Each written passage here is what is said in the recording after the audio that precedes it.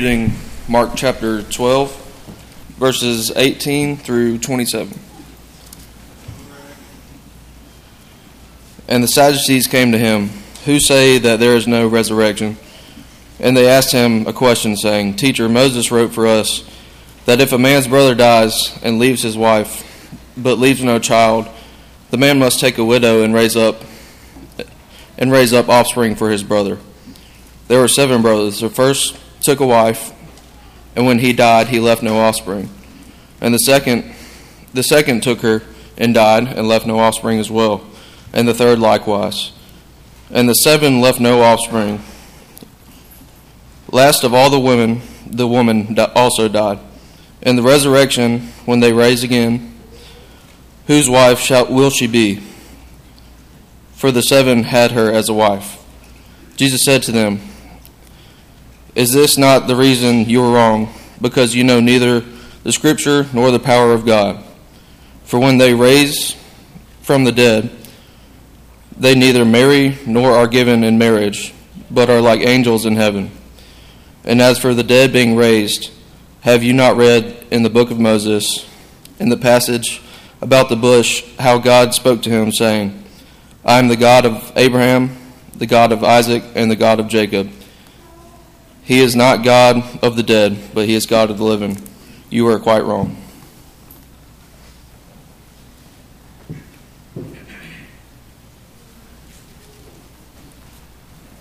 Thanks, JD, for reading that. I know that's a little bit longer than normal, so sorry you got stuck with it this week.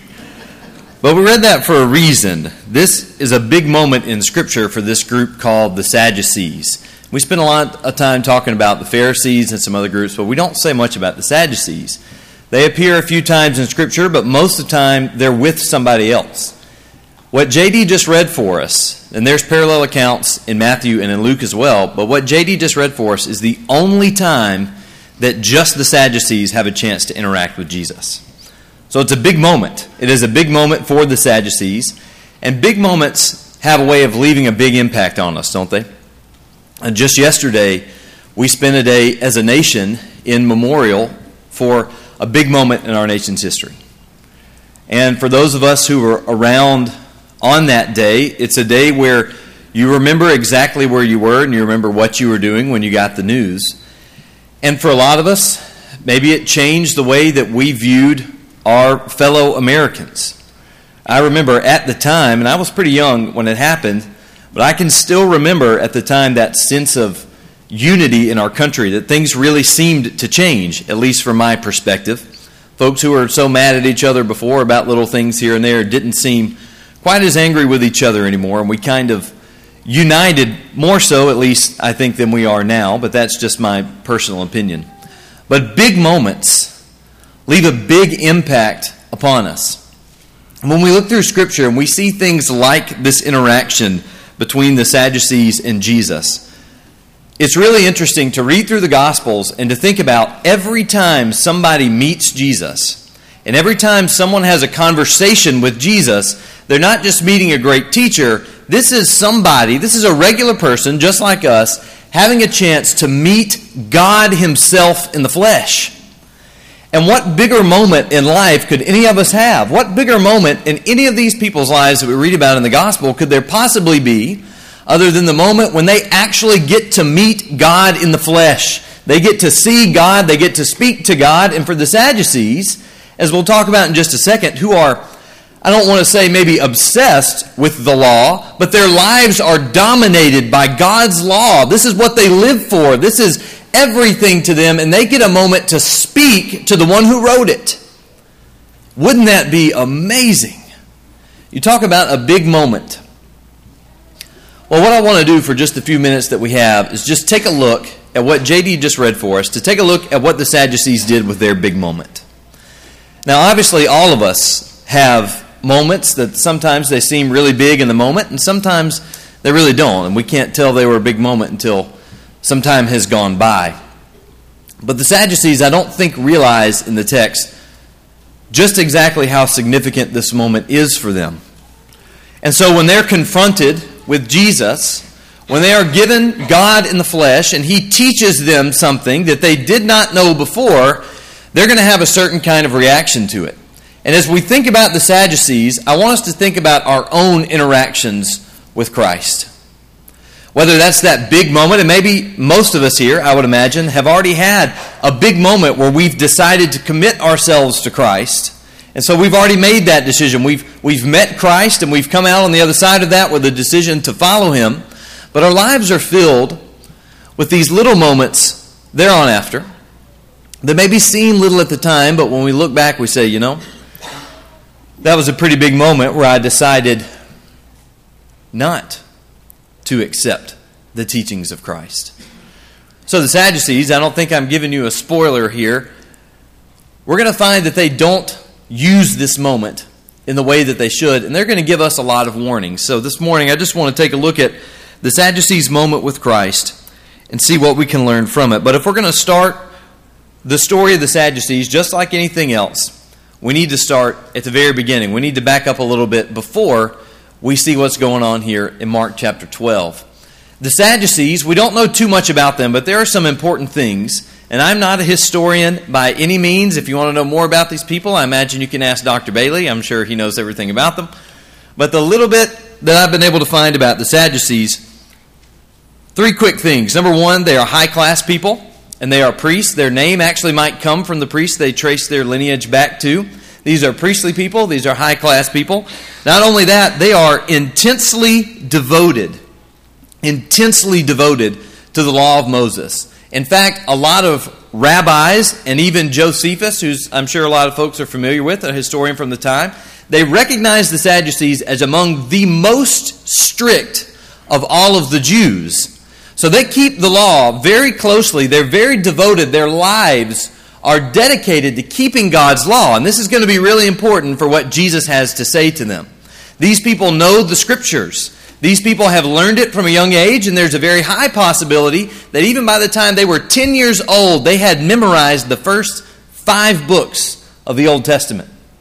Could you imagine memorizing all of the first 5 books of the Old Testament? Can you imagine just sitting down and trying to memorize, maybe 2 chapters of Leviticus? Maybe by the time they were 10 years old, we won't ask for a show of hands of who's 10 in here, but 10. They probably knew the entire Pentateuch. They knew the Bible. These folks knew it, and they cared about it greatly. They were so strict. There are these laws in the law of Moses that, and this makes perfect sense, right? If you have a contaminated vessel and you pour water into a pure vessel, what happens to the pure vessel? Well, it gets dirty, right? Because you just poured dirty water into it.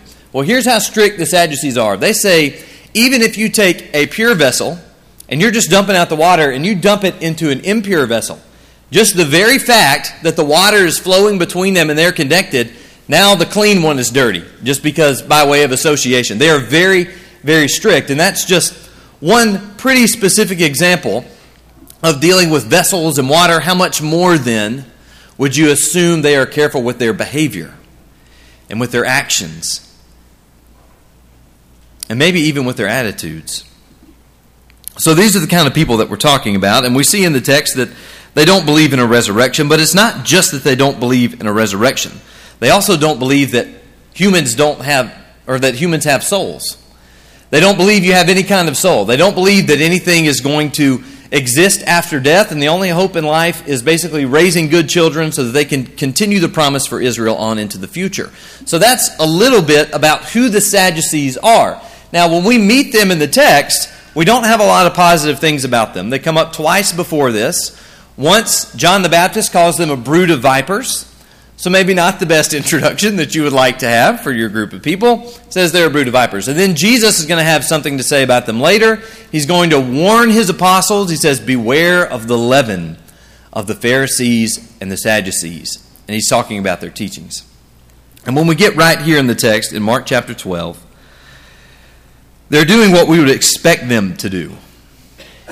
This is just 2 days after Jesus has entered Jerusalem for the final time. Just 5 days later, Jesus is going to be crucified and rise from the grave. So we're in the last week of the life of Christ here. And after Jesus enters Jerusalem, he's met with a series of opponents. And at the end of chapter 11, you're going to find that the scribes and priests come to him and they challenge his authority. This is where we read Jesus gives them that great answer in the form of a question. He says, well, if you want to know my authority, you tell me where John's baptism came from, heaven or from man. And they can't answer him. So the first opponents are knocked down. The second set of opponents are Pharisees. They ask him about taxes. They're trying to trap him. And now the Sadducees come to him. And the Sadducees are going to trap him not with a question about taxes, not with some question about his authority, but they're going to ask him a very difficult question about the resurrection. And so when we get to the actual encounter with Christ, the question they're asking has to do with Deuteronomy 25, which is a law that says basically if your brother dies, you are responsible for taking care of his wife. And so they ask this ridiculous question to make the teaching seem as absurd as possible so that they can make Jesus in public look ridiculous. They're trying to reduce the prominence that Jesus has among the Jewish people, probably so they can gain a little prominence themselves. So they bring to him this great challenge, but it's also a pretty decent question. The question in and of itself is not necessarily a bad question. But look at how Jesus responds to them. He says, "Is this not why you are wrong? You know neither the Scriptures nor the power of God." Now I want you to imagine that you are someone who has quite literally known all of your Scripture. They only use the first 5 books, by the way. Imagine you are someone who has all of it memorized in your head. You're an expert. And you come with this great question. It's a hard... Listen, they would not have asked Jesus that question if it wasn't a difficult question. There's a great chance that nobody else could really have a good answer for this question. I'm sure they had asked this question to a lot of smart people before. In fact, the Sadducees are the only group at the time out of the Jewish community that doesn't believe in the resurrection. Everyone else believes in some kind of resurrection. This question's got to be a tough one. And he responds by saying, he assumes they're wrong. He says, "Isn't this why you're wrong? You don't know the Scriptures and you don't know the power of God." I imagine they would have immediately objected. "I do know the Scriptures. In fact, I have them all memorized. Which passage do you want? You want something out of Genesis? You want something out of Exodus? Where do you want it? I know the Scriptures. What do you mean I don't know the Scriptures? What do you mean I don't know the power of God?" Jesus tells them exactly what they've missed. And I don't want to get down in the weeds of what's going on here, but I do at least want to notice, if you notice what J.D. read for us a moment ago, what passage does he use to prove to them that they're wrong about the resurrection? He says, "Haven't you read?" And in Luke's account, he's going to say, "Hasn't God told you in the account of the bush, I am the God of Abraham, the God of Isaac, and the God of Jacob"?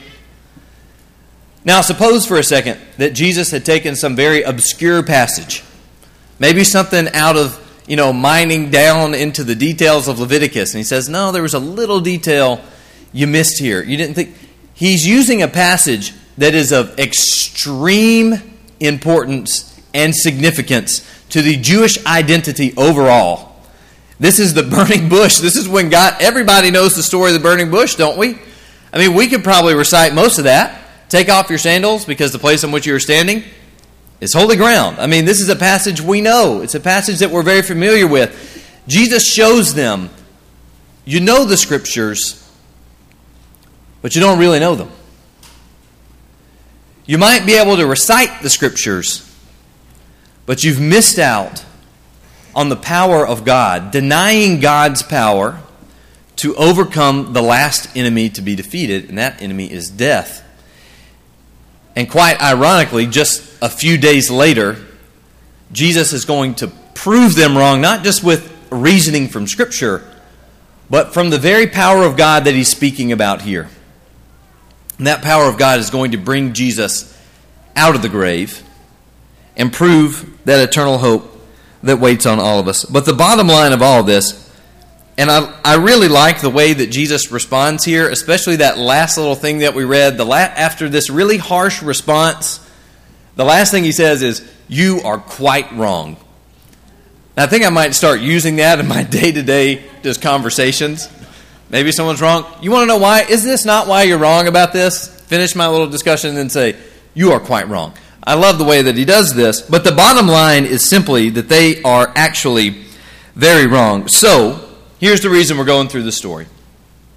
The Sadducees have been raised learning something their entire lives. Jesus brings them a teaching that challenges their long-held tradition. Jesus brings them a teaching that challenges their opinions at the time. And can we not all sympathize with that? I mean, maybe we can't sympathize with being a first century of high-class priestly person. I mean, there's a lot of gaps probably between where we are and where they were back then. But can we not sympathize with the concept of being challenged by the teachings of Christ, wherever that may be in our lives? And that doesn't stop when we make the commitment to follow Christ, does it?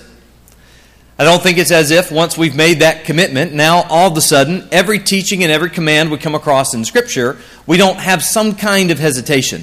And that we don't need to look any further for an example of that than the prophet Jonah. Jonah's been a man of God for a long time, for a very long time, and he still decides to disobey God, quite frankly, because he disagrees with what God is planning to do. And so I wonder, in our moments where we're challenged like the Sadducees, what we're going to do about it. Now, just very quickly, this is not the end of the story of the Sadducees in Scripture. They pop up a couple more times. You can find them in Acts chapter 4. Maybe we're hoping that something got through. You know, we see Paul, who's a Pharisee. Paul changes.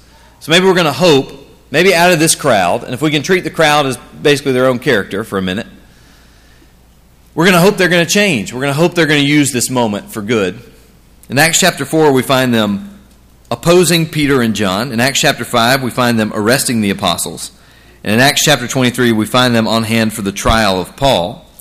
And it's very clear in the trial of Paul that they did not listen to the teachings of Christ because, once again, there's a big debate. And this is how Paul slips out of there. He causes basically an actual fight about the resurrection. The Sadducees are still very passionately opposed to the teachings of Christ.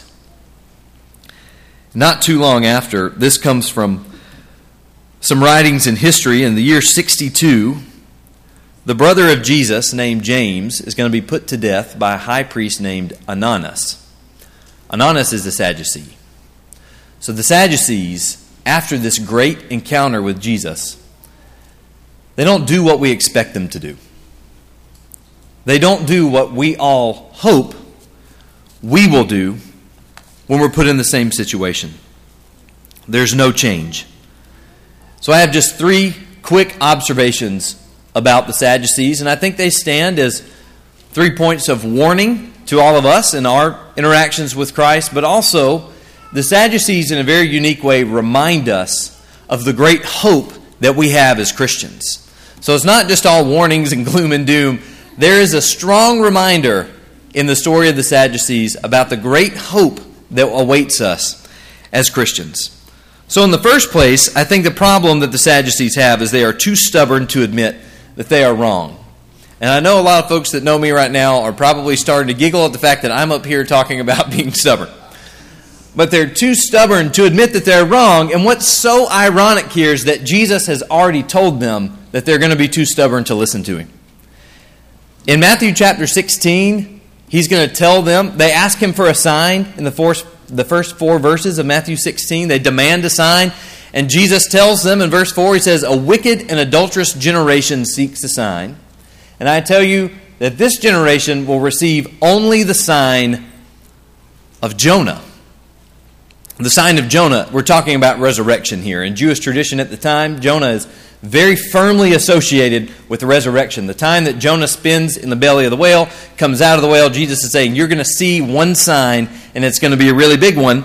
But when we read the parable of the rich man and Lazarus in Luke 16, do you remember what the words to the rich man are when he asks if someone can go back? He says, if somebody can just go back from the dead and teach my family, then they will listen. They will listen if someone goes back from the dead.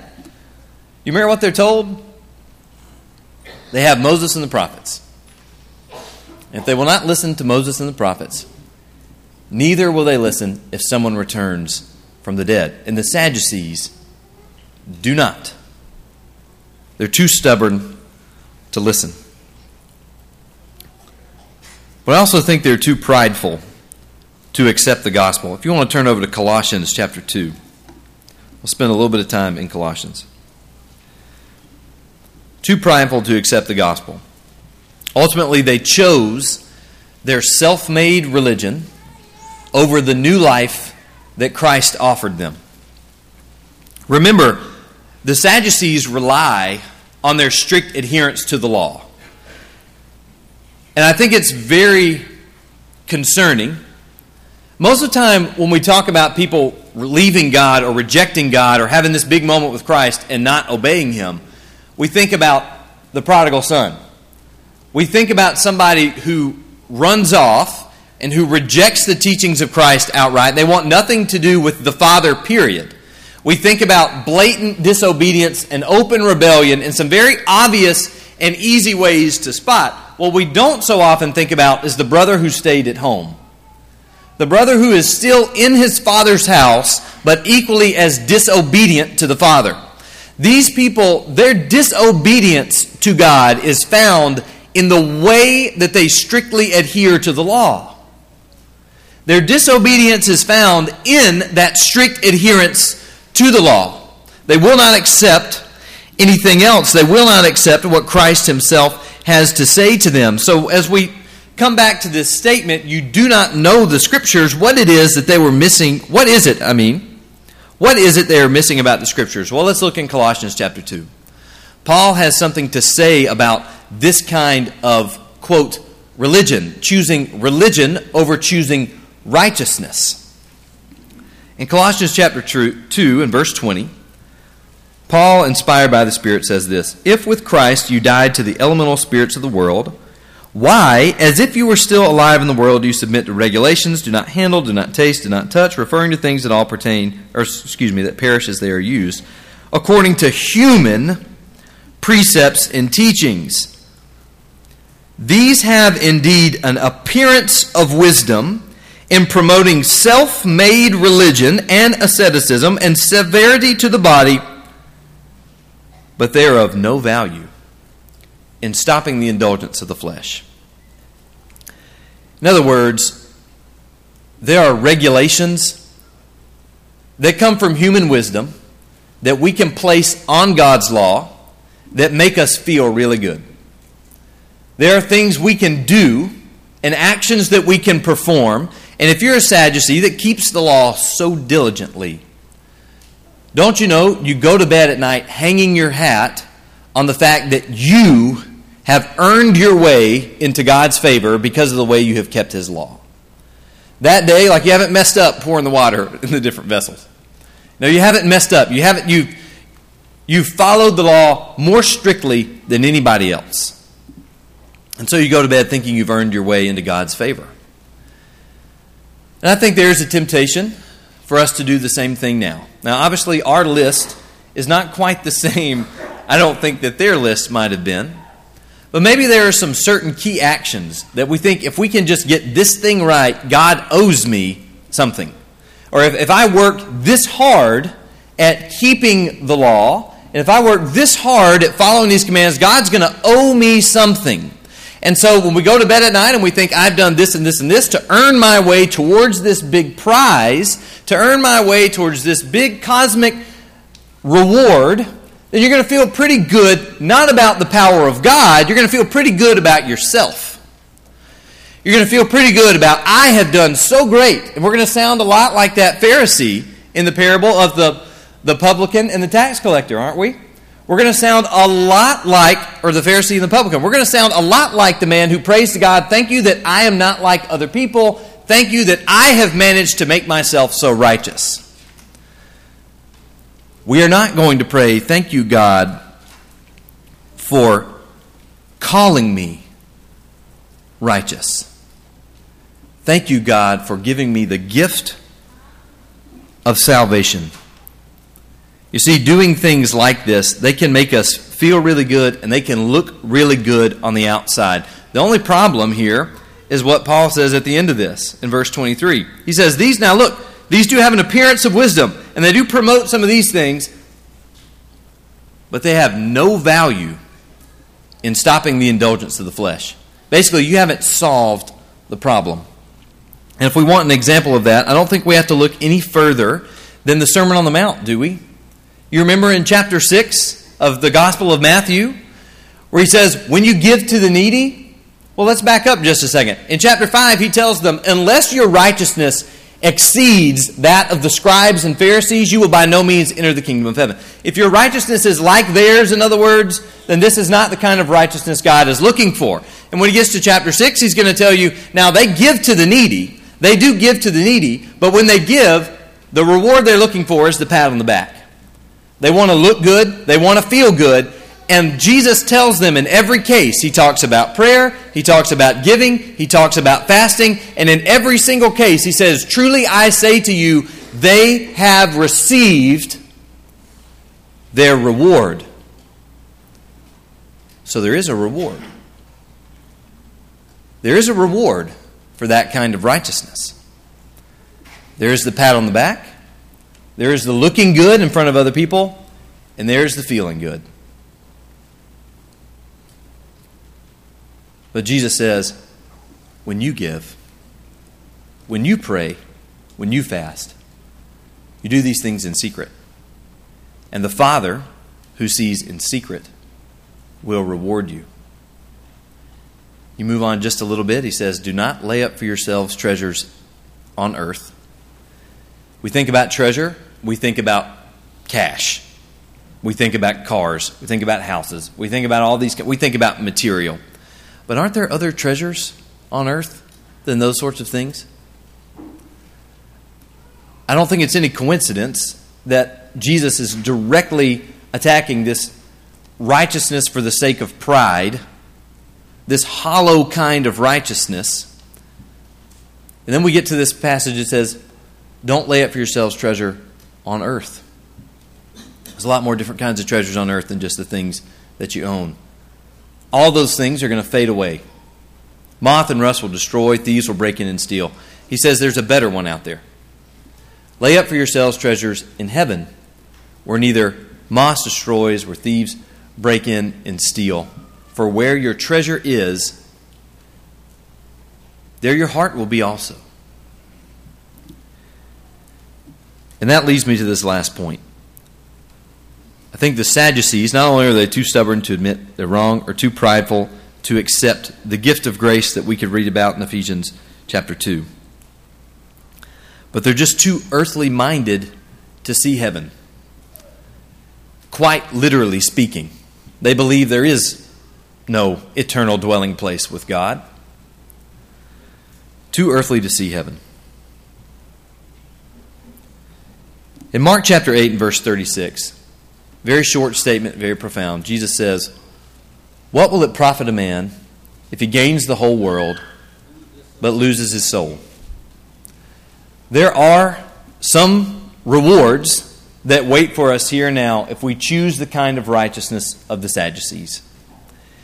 If we choose an outward form of righteousness that inwardly is still not really accepted the teachings of Christ, or if we choose an outward form of righteousness that still just, it cannot let go of pride, it cannot let go of stubbornness in certain areas of our life where we do not, and in fact sometimes will not, submit ourselves to change, we still get some kind of reward.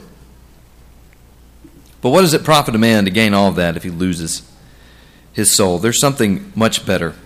Let's go to 1 Timothy chapter 6. 1 Timothy chapter 6, if we start reading in verse 17, I think we find some very important concepts about the new life that we have in Christ. When we get to 1 Timothy chapter 6 and we start in verse 17, Paul, inspired by the Spirit, says this, as for the rich in this present age, charge them not to be haughty, nor to set their hopes on the uncertainty of riches, but on God, who richly provides us with everything to enjoy. They are to do good, to be rich in good works, to be generous and ready to share, thus storing up treasure for themselves as a good foundation for the future, so that they may take hold of that which is truly life. There are a few different ways to think about the things that are truly life, where actual life really lives. And if you are to ask the Sadducees, true life lies in the confidence that we have in keeping the law ourselves. True life lies in keeping the appearance of righteousness. True life lies in having that admiration, having that respect from other people as they look around us and point and say, how righteous is this person? God tells you something very different. He'll tell you true life is not found in you. True life is found in me. And I'm willing to give it to you as a gift. Now, certainly, we're not going to say here today that, yes, grace is a gift, and so it doesn't matter what we do. And Paul's going to say that same thing in Romans chapter 6. He says, shall we continue in sin so that grace may abound? In verse 1, and you know exactly what he says after that. He says, by no means, or absolutely not. And his reasoning is rooted in the new life that we have in Christ. He says, how can we who died to sin still live in it? Don't you know that as many of us were baptized into Christ or baptized into his death, we were buried therefore with him in a death like his, so that we will share in a resurrection like his. We are raised to walk in a newness of life. And here's what the Sadducees miss. The life that they want is just the life here and now. Quite literally, they're not interested in any life in the future. Sadly, though, I think sometimes we live in the same way. We live as if there's not some kind of eternal life that we're striving for that is begun now. You know what's so interesting from Romans chapter 6? Paul says that we have been buried with Christ, to be raised with him, to walk in this newness of life so that we can share in a resurrection like his. In baptism, we undergo a death and we enjoy a resurrection to a new kind of life. And this resurrection is the beginning of the fullness of the resurrection that we will receive at the end of time. And a lot of times, I think when we think about resurrection, we think that is something for the final day. And so when the resurrection comes, then I'm going to be made purely clean, I'm going to be made perfect, I'm going to be made all these things, but a long time from now. The due date is still way, way out. The project is not due. The supervisor, the professor doesn't need it until a long time from now. So we don't work on it. We don't work on it because why would we? We've got a lot of time left to work on it. And if you can remember maybe back to the days you're in school, if you've got an assignment due in 3 months, do you go home and you start working on that project that night and you get it done, you turn it in? No.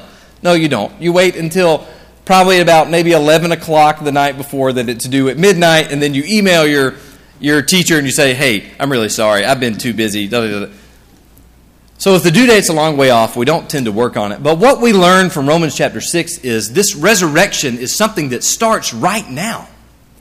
How can we who died to sin continue to live in it? Since we have been raised to walk in a newness of life, we start living this way now. We live it now. We don't wait later. We live it right now. We don't live in an earthly way. We live as resurrected people.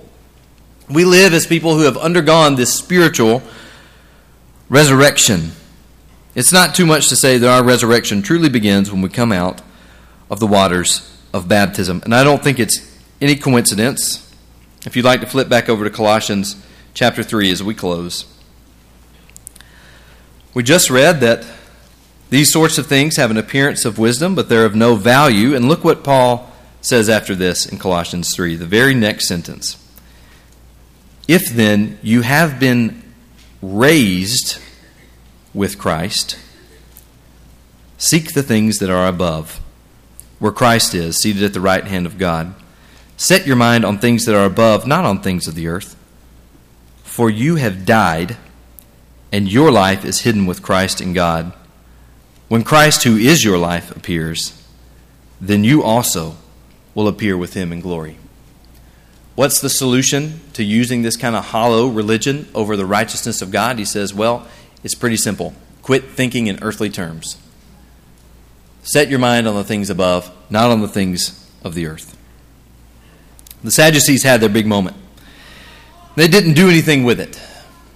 And I wonder if right now, this could be a moment for you. Not because of a sermon, but because of this kind of Savior. Could this be a moment where you decide that you need to do something about coming into contact with God himself? This morning could be the moment.